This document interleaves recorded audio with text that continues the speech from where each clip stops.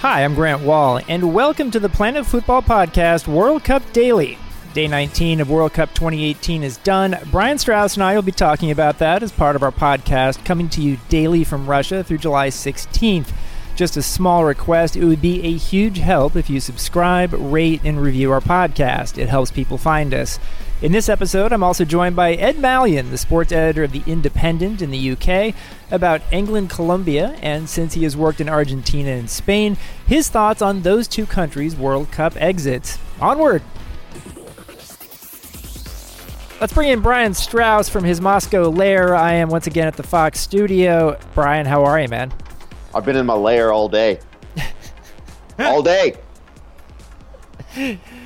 Wearing the same shirt I slept in. Oh, great, man. You can do laundry, you know. I had some laundry done, and now you know what? When I had the laundry done, I sent it out to have it done because I'm living that life, and they returned it with each individual article of clothing like vacuum sealed in a plastic bag. Each shirt and each short separately vacuum sealed. I would have been fine just in a big bucket, like a cardboard box. They do good work here. They do. You know, lots to talk about tonight. For me, the single best half of the tournament between Belgium and Japan, 3-2 Belgium. Better than Argentina, France? Yeah. Wow. Okay. Yeah, I think so. I'm certainly willing to hear your argument on the other side. I'm good with it. Go for it. I just felt like it wasn't just that Japan went up 2-0 in the second half on Belgium. It was that the two Japanese goals were so well taken and just electrifying and stunning, and reminded me once again not to assume anything heading into any game at this World Cup. But the way Belgium responded was remarkable. And the changes that Martinez made were really smart. Yeah, both subs scored. Yeah, you know, Fellaini comes on and clearly takes advantage of his height advantage over the Japanese on his goal. Chadli scores the game winner after coming on as a sub for Carrasco, and we got a chance to see what Belgium might really be about and what might be different about this Belgium team compared to previous Belgium teams, which is a real we're not going to fold mentality in the face of a tremendous challenge. And a lot of teams, I think, wouldn't have responded very well. We saw Spain not respond well. We saw Argentina not respond well in this tournament. And Japan was terrific. And they just conceded 3. And here is Belgium advancing to a quarterfinal against Brazil. The winning goal, I had a deja vu sort of, I don't know, sensation as soon as Courtois sort of grabbed the ball and looked up. I saw Timmy Howard against Algeria. Yeah. It was the same thing. It was the smile. I mean, obviously the throws to different places, but something about the throw, something about De Bruyne on the run, Landon on the run. I knew that was going in, you know, like just the way Japan was slow to react to that counter and the kind of space that De Bruyne had in front of him, and the commitment that he had to impose himself on that space and take it, you know. I knew that was a goal. Like you just like it at midfield. This is a goal.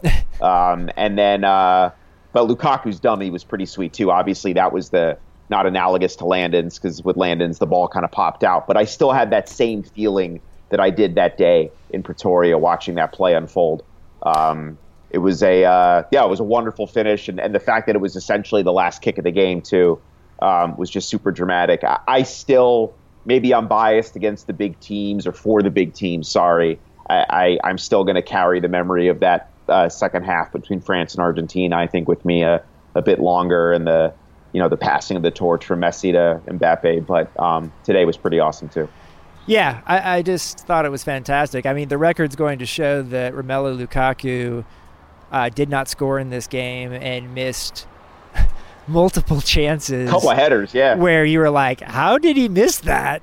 And yet that dummy at speed at that moment of the game in that situation, that's crazy. Yeah, just crazy. It's just the level of mental, because at that point of the game you're tired too, right? You're mentally fatigued and maybe you're frustrated because you haven't scored when you should have. And to have sort of the presence of mind and the soccer smarts to make that play there, and obviously the confidence that Chadley's going to get there, very, very, very impressive. So overall, they deserve to win, I think, even though Japan made them work for every inch of it. And I agree, that was a statement that Belgium showed that they can take a punch in the mouth and not fall apart. You know, there wasn't infighting, there wasn't doubt. Well, if there was, we didn't see it or hear it. And now, obviously, a much, much, much tougher test coming up. But this side of the bracket's shaping up to be everything we hoped and feared it would be. I mean, it's four teams that could win the whole thing in 2 quarterfinals. Yeah. And the more I think about it, you can imagine if you put yourself in Lukaku's shoes, in his mind, how badly he wanted to score a goal in that situation after the misses he had. And he would have been a goat, a bad kind of goat, in this game had Belgium gone home for all the chances that he missed, and yet he still was willing to give up the opportunity for a better opportunity by his teammate. Just a play of incredible mental fortitude and fitness for him to make there. Yeah. Let's talk about Brazil-Mexico. Brazil 2, Mexico 0. Mexico goes out for the 7th straight World Cup in the round of 16. That's amazing. Just incredible. And, I mean, it's interesting because Mexico started this game pretty well, I thought, and actually had the advantage for, the first 30 minutes of the first half? Certainly seemed that way, and they just didn't have enough quality in the final third in the way that Brazil ended up having through mainly Willian and Neymar in this game. It reminded me of their game against Germany, and after that game there was sort of the consensus that, look, we're not going to nitpick Mexico for beating the world champions in their World Cup opener, but there were several moments in that game. Mexico was so devastating on the counter, Germany was so clueless in how to blunt it, that Mexico could have easily had 2 or 3 more goals, and because of some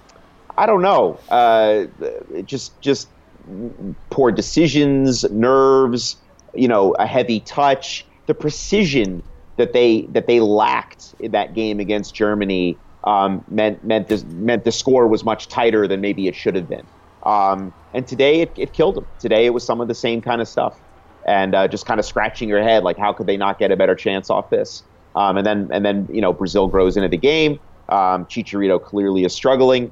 Neymar, to start and finish that first goal was just glorious. I mean, the way he pulled Mexico up. But we talked the other day about making a defense move sideline to sideline. Oh my God! Like the entire Mexican, back six was pulled one way and then sent the other by that heel pass to Willian, and that was just a gorgeous, gorgeous play. And then the doubt creeps in, right? And that was it. That was the game, I think, right there. Yeah. I know Mexico fans will be frustrated at going out at this stage once again. I just go back. I think the game that's going to be remembered most is the Sweden game.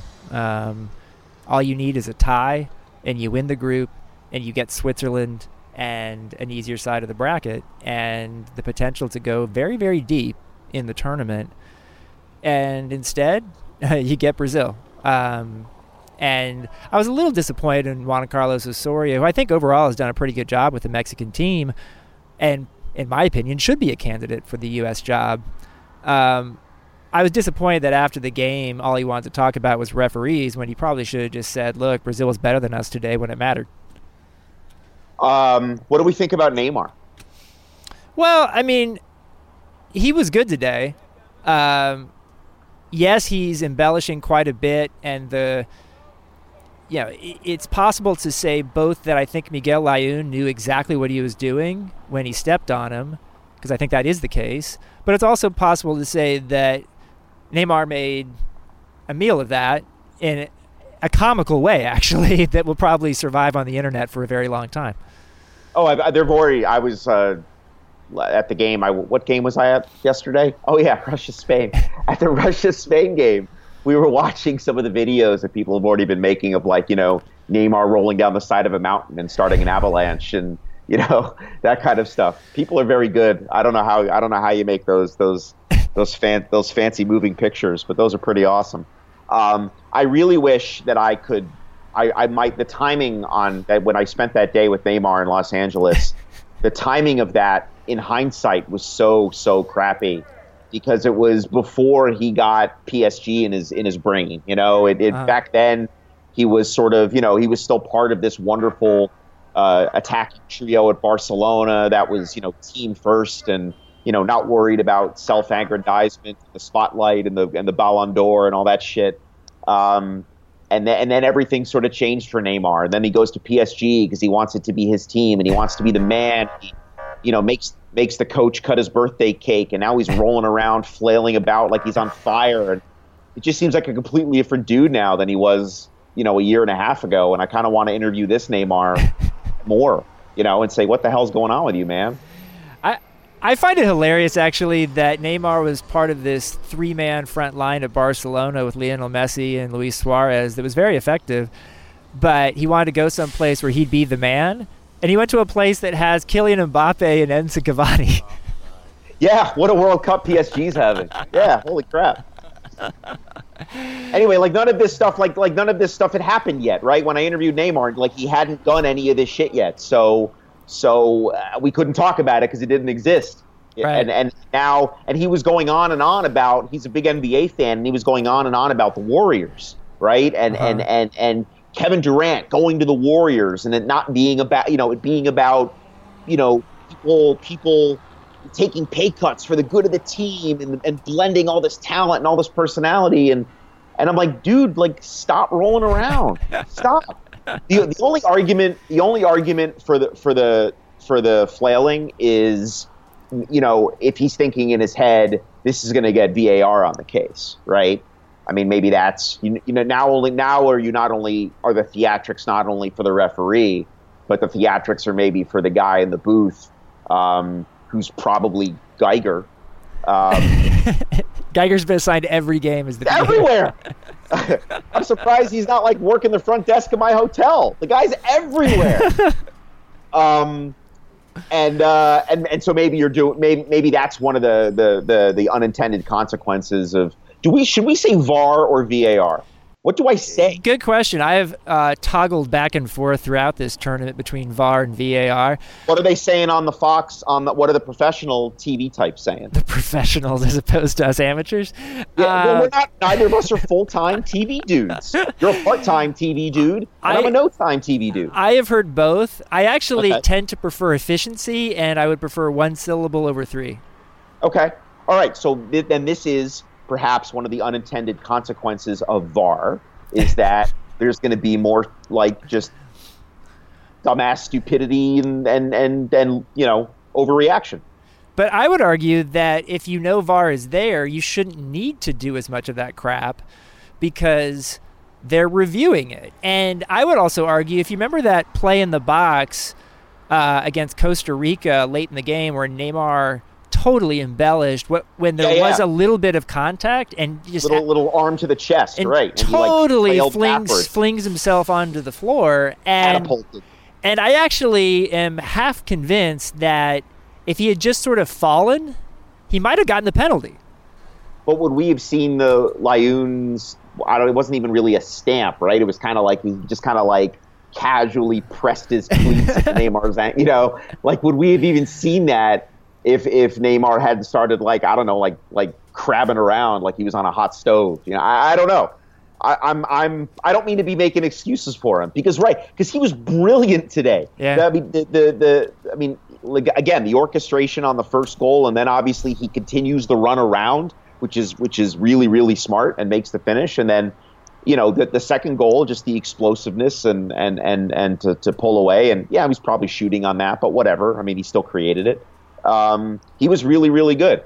But he also is going to clearly do everything he can possibly do to get in everybody's heads, to get under everybody's skin. He's just going to play the heel. He's going to be the guy who is just kind of always in your face and kind of obnoxious, and he's kind of trash talky, and I guess that's just going to be the guy he is now. And I'm kind of bummed that, like I said, that guy wasn't as pronounced when we sat down with him and had him play Chariots of Fire on the piano, whenever the hell that was. Feels like 5 years ago. I want to throw out a couple of ideas here. One, I hope somebody on the internet puts the whole writhing post-Layun stamp action by Neymar in something like The Exorcist, where, like Linda Blair's head was turning around 360 degrees, because it was that kind of a green projectile vomiting. Yeah, because it was that type of spirits have entered him moment.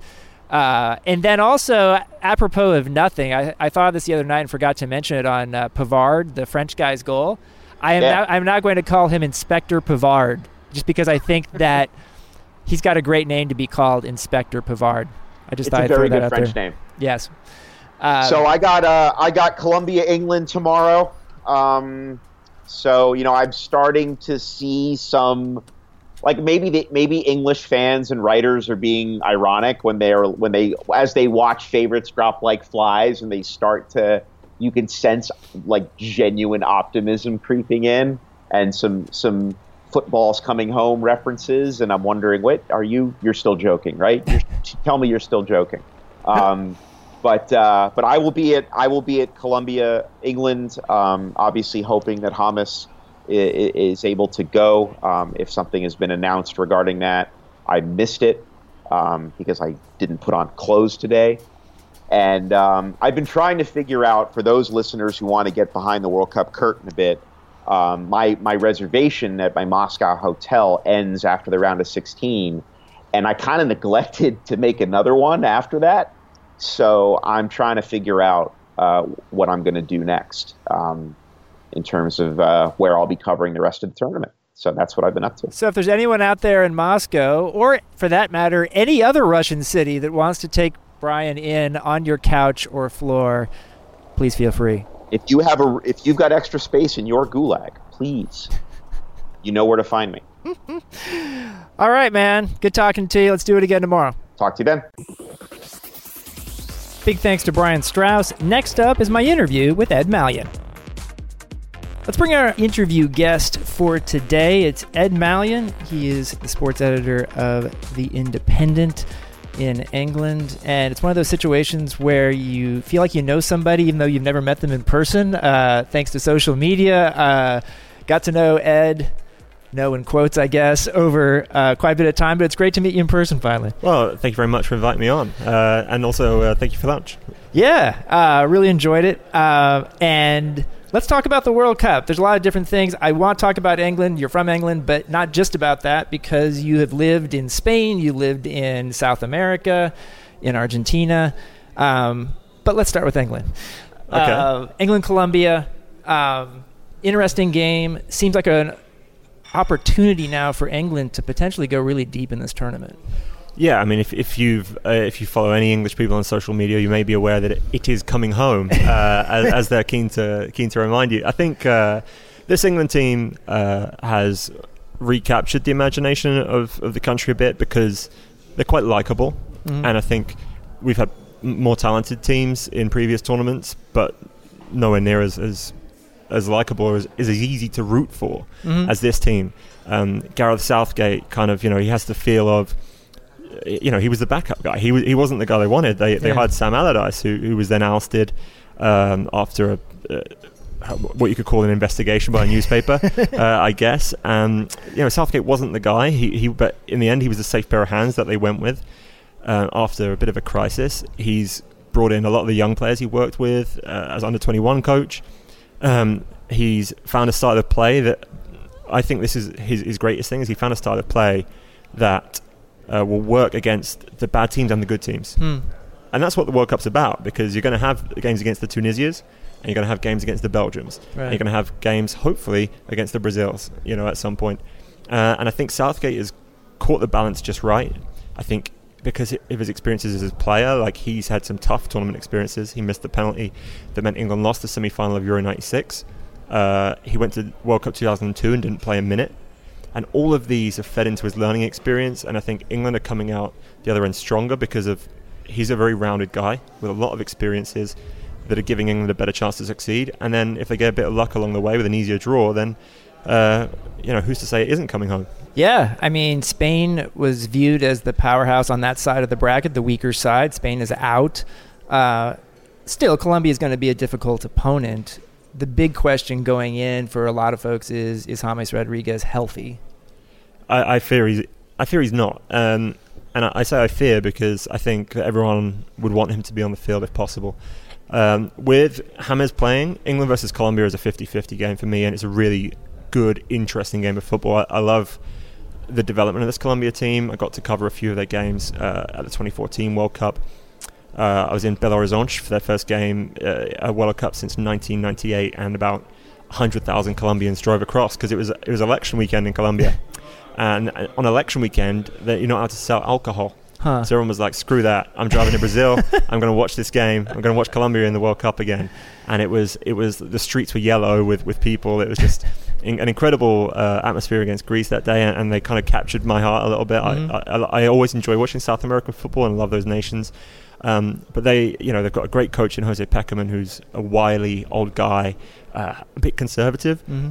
but I think that is good because it reins in their natural instinct to be just wild. Yeah.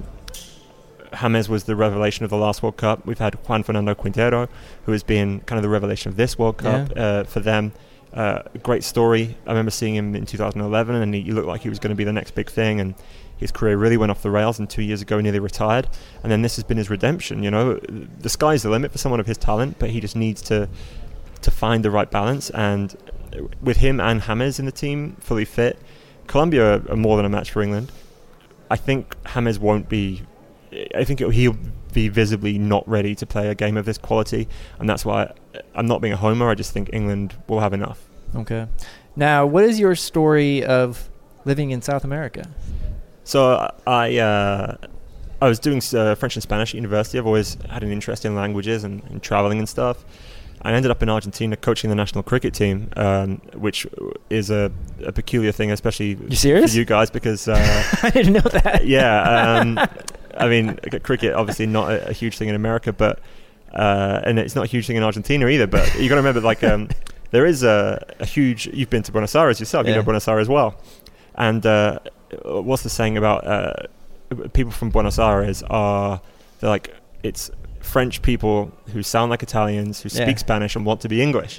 And there is that element that despite the things that you'd expect when I moved there, I thought it could be tough to be English there because of the Falklands and all these things. They're Anglophiles. They're big Anglophiles. There's one brand that all the kids were wearing called Kevingston, which is kind of sounds like an English word. And they were showing off to me like, "Oh, do you like this shirt? Do you like this Kevingston shirt? Do you have this in London?" I was like, "No, I've never seen it before." Like, it's a completely Argentine brand, but by giving it an English name, it lends it some cachet. So there is kind of a part of Argentine society that plays cricket, especially in the bilingual schools. And I just went out there for a year, was coaching cricket, which is like the easiest job in the world, obviously, just throwing a ball around in the sun. And if you like football and you go and live in Argentina, you're going to go and watch a lot of football. Yeah. And I was going every weekend. I was going to different teams, going to Racing, to River, to Boca, to Huracan, to San Lorenzo. Nice. And it's impossible not to fall in love with it. I think you've seen here that the Argentine fans have been the greatest again. And in Brazil, they were the soundtrack of the entire tournament with Decime que se siente. That song was ringing in my ears for years afterwards. And yeah, I just fell in love. And following South American football is an engrossing thing because the Copa Libertadores is just so entertaining. It's wild. It's what we find with international football. It's not the highest quality in the world. That's the Champions League still, I think we can all agree. But what it is it's exciting, it's engrossing, it's unpredictable. And sport at its heart needs to be entertaining, and it needs to be unpredictable. There needs to be emotion, and there needs to be drama. And South American football has all of those in spades. So how would you describe the main failings of Argentina here at the World Cup? The main feelings now is disappointment and hurt. I've written about 2,000 words on this today, which is how they got to this point. And really, it's decades of corruption and mismanagement. It's Julio Grondona, who stole basically tens of millions of dollars, at least, if not hundreds of millions of dollars. We have no clue how much money he took. in that the U.S. Department of Justice case, one person is admitted to channeling $25 million worth of bribes to him, and he only worked with Grondona from 2010 onwards. Wow. And that's one guy. Yeah. Working on one client. So it does make you wonder how rich this guy was. But that's money that should have gone into the Argentine system. That's money that could be developing young players. They don't have a system for developing young players.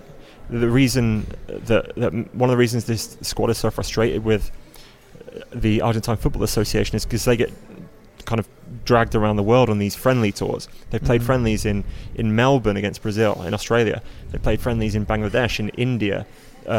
Before the tournament, they were supposed to play Nicaragua, which got cancelled because of political reasons. They were supposed to play Israel, which got cancelled because the players wouldn't go for political reasons. These things don't happen if you're in a well-run association that isn't desperate for money. One of the reasons they're desperate for money is because of all the corruption that's gone before. And as I said, like this squad here, of the 20 Argentine players that took to the field for any minutes, I think it was 7 of them played in the Under-20 World Cup winning squad in 2007, so that's 11 years ago.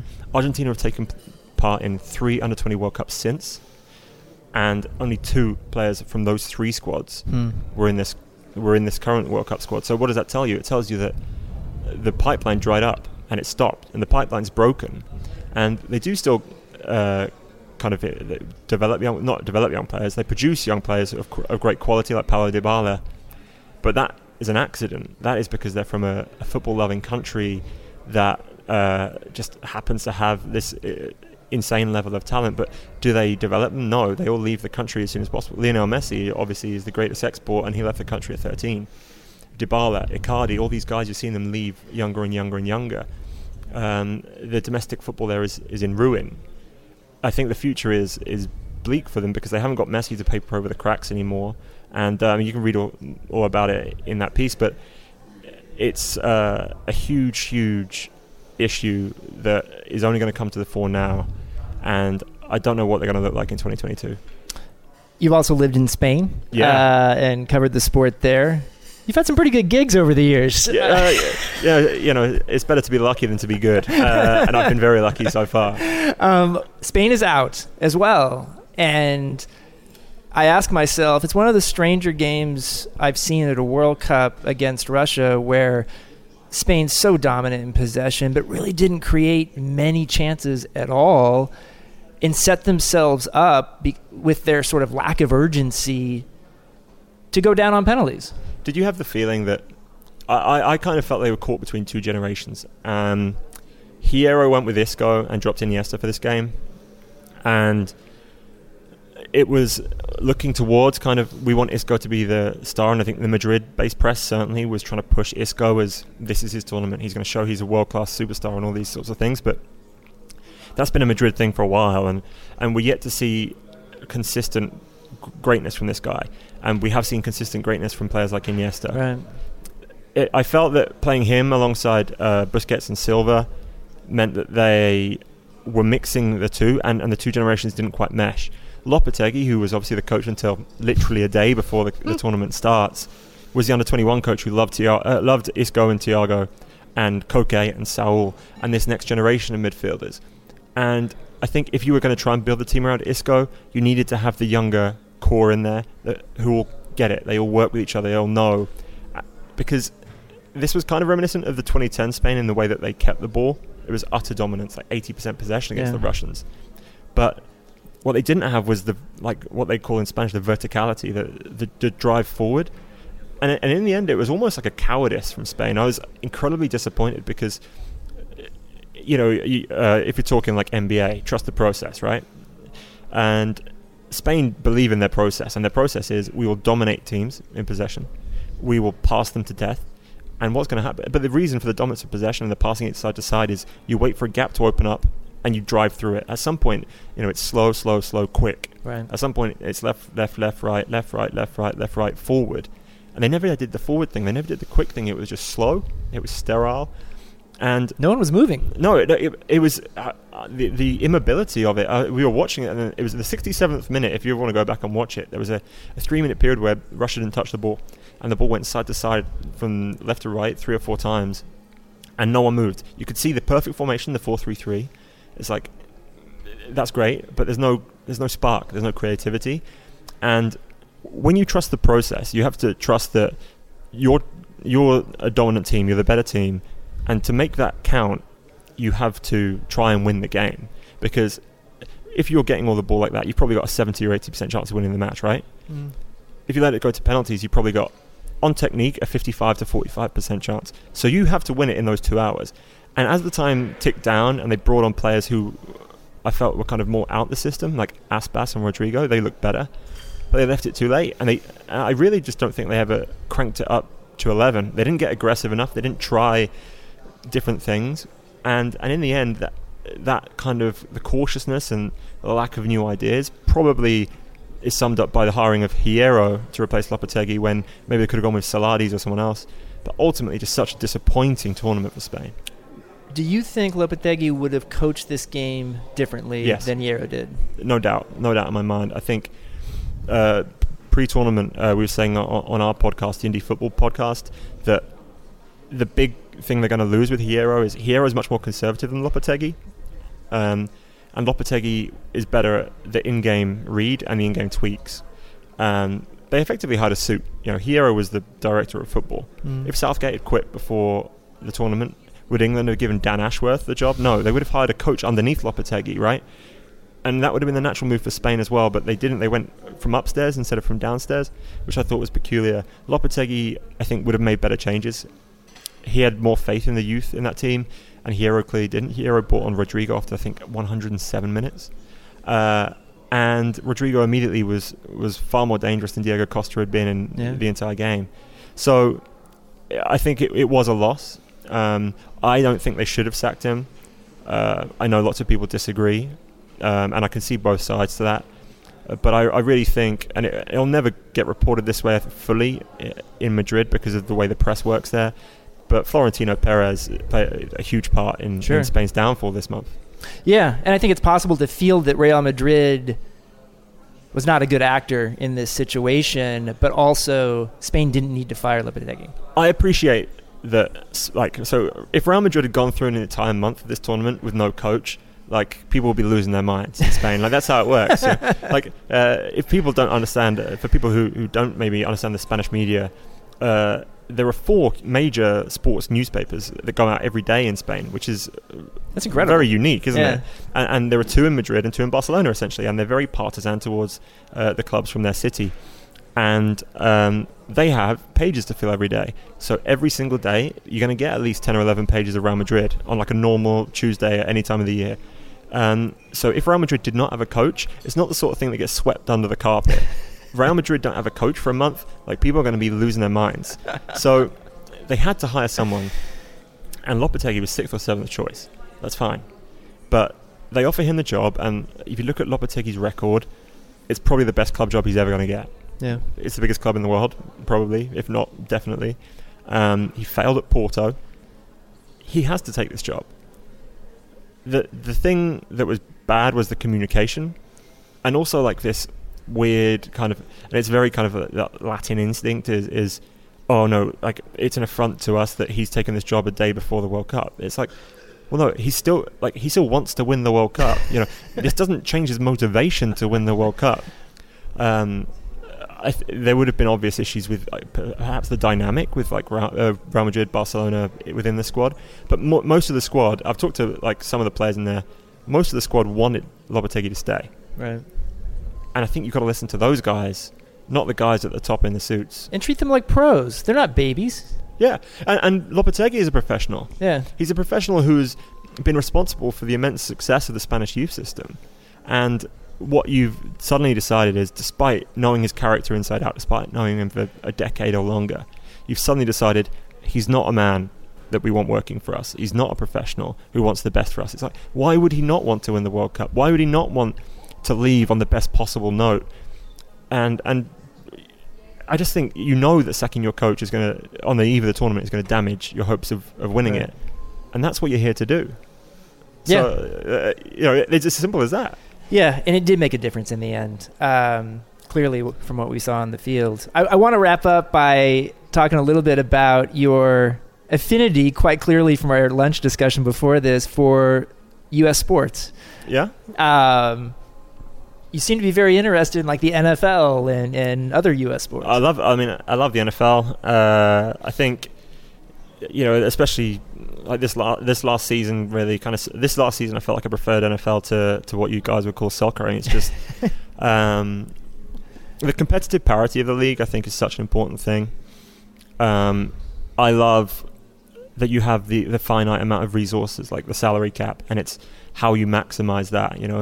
The draft, I get very deep into the draft. Like this year, when the Giants took Saquon Barkley at 2, I was just outraged. How on earth, how do you take? You never take a running back second overall. Like, just trade out the pick, or just realize that Eli Manning is absolutely spent, and just get a new quarterback. What you don't, and like also in the greatest quarterback class probably for years. Like, there are 5 first-round guys here, and you could trade down, get a bucket load of picks to like sort yourself out for years, get Lamar Jackson at the end of the first round, and instead you take a running back who are like on average pay are only above punters and kickers, and you take him second overall, you make him the highest paid running back in the league. Like, things like that. That's just one example. And I just think it's great. It's great for London that we're going to get an NFL team in 2022, and I know that's not official, but I've talked to enough people that know stuff that it is going to happen, and that will be huge for the league.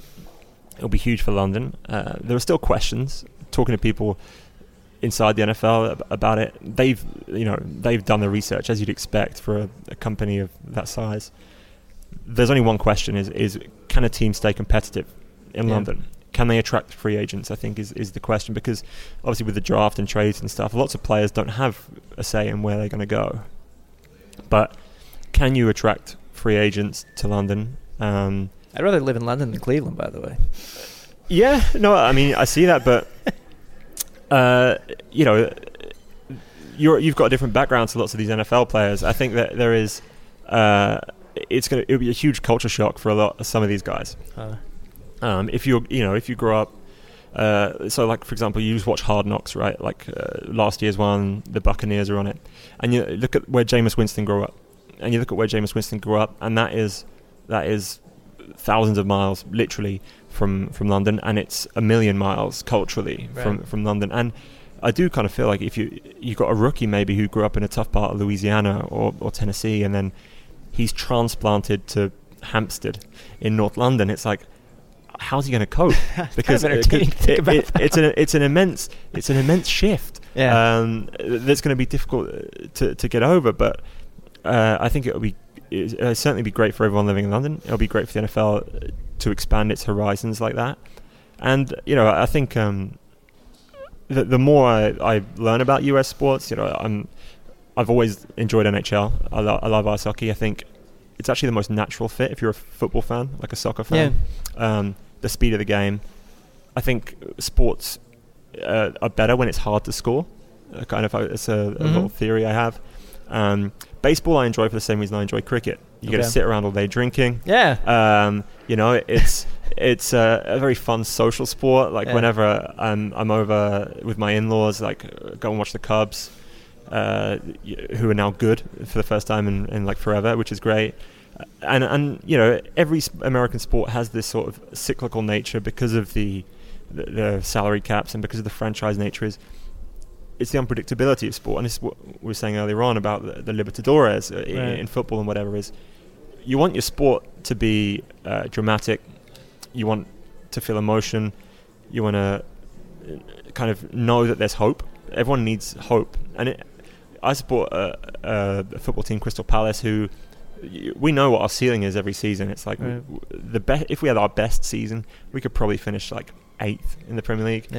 And if we have a bad season, we're getting relegated, and that's fine because I've watched us for years in the Championship, and that's great. But modern football in England is getting and Europe is getting hyper corporate. The rich are getting richer. It's like society. The rich are getting richer. The elite are just cornering more money for themselves. The Premier League agreed to it a couple of weeks ago, where the bigger clubs are going to get a larger share of international TV revenue. That is not going to stop. They don't decide they have enough money and go like, oh, that'll do. When has a rich person ever said, no, I've got enough money? Apart from maybe Bill Gates, who's like the one example in the world. And that's happening in sport in Europe. Is the biggest football teams are getting richer and richer, and competition is no longer the priority. And when you're embedded in that on a daily basis, like I am, which I'm fortunate and unfortunate at times to be embedded in, American sports for me is like a release. It's like I can watch NFL and I know the Jets are going to be terrible, but oh wait, they just got Sam Darnold and this whole thing can turn around. Like the Bears, so the Bears are my team, and they can win 4 games one year, and they get the new coach. Trubisky might pop. You've got what's his name? Allen Robinson's come in. Taylor Gabriel's in there. They got the second round receiver Anthony Miller. Tariq Cohen's like a little live wire. I love watching Jordan Howard. They got Roquan Smith in the first round. So it's like whoa, this could be a team. Yeah. And that's one season. It's that one turnaround. And so sometimes you need to have like the hope of something unexpected. And the Eagles winning the Super Bowl is the ultimate proof of that. Well, just as there are probably more savvy soccer fans now in the U.S. than maybe even people realize, there are more savvy NFL fans in the UK than people realize. Oh, for sure. I mean, Gareth Southgate. A lot's been made of how he's learned from other sports in this tournament, right? But he went over to the Super Bowl in February. Mm-hmm. Mark Chapman, who presents the BBC coverage over here, huge NFL fan. There are loads of guys, especially in sports media, I think. It helps if you're a sports fan. Yeah. And you just need to have open eyes to these things. But as soon as you kind of you get NFL and you watch it, I sent my chief sports writer to one of the NFL games in London, Jonathan Liu, who you must have read his stuff, and he's a terrific writer. Like, he's just an incredibly talented writer, but he knows nothing about NFL. I said, look, just go to a game. I talked to the NFL guys. They'll give you all access. You can talk to whoever you want, and just write about what you see. And what he wrote was a brilliant piece that looks at the sport from a different angle to anything I've even thought of, about a sport which is about the hyper specialization of everything. It's you have defensive backs coaches and running backs coaches, and everyone has their own individual thing, and it's all these guys are the absolute elite athletes in like every position. It's like, right, nose tackle, what do you want? Right, I want 6'7", 300 pounds. Okay, we'll get 6'7", 300 pound guys who can run like a 5-second 40. It's incredible, really. It's like the Transformers brought into sport. And I think when people realize like how interesting some of these US sports are, they're kind of, in the UK especially, we're opening up to it. We've got the TV rights now. You've got the access that we never had before with terrestrial television. Now with satellite and the breadth of coverage and the internet, I guess, that we can read the American coverage. Like, I mainly read American NFL coverage, obviously, because it's better than what we have. There are a lot of savvy fans in the UK who want more, and it's the same in America. There are lots of savvy soccer fans who I feel like they deserve like a really in-depth coverage of the great sport, and they're going to get it increasingly. It feels like the television networks and with the World Cup coming, I guess, every digital media out there is going to have to improve their soccer output, and that's only great for the fans, and it's great for people like you as well. Yeah, no, I mean, it's been fascinating for me to follow, being at Sports Illustrated since 1996, the path that the sport of soccer, football has taken in ways that I wouldn't have even necessarily predicted. Didn't necessarily think it was inevitable it would get to this point in the U.S. So with the World Cup coming in 26, I really do think that's an opportunity to take all this growth that we've seen in soccer and actually take it to a new level. But thank you so much for taking the time to talk to me. Where can people find you on social media? Just on Twitter at EAA Malyon, Malyon. And all of our work is at Indie Football and independent.co.uk/football. And it's just, it's been a wild World Cup, but the guys are producing some great stuff, and it's hopefully going to get better, especially if England can continue doing what they're doing. Thanks so much for joining me. No, thank you for having me. Thanks for listening to the Planet Fútbol World Cup Daily Podcast. I'd like to thank Brian Strauss and Ed Malyon, as well as everyone at Cadence 13 and Sports Illustrated who supports this podcast. Please, if you like the pod, tell your friends, subscribe, like, and review it on Apple Podcasts or wherever you get your podcast. It really does help the cause if you do, and we'll see you tomorrow.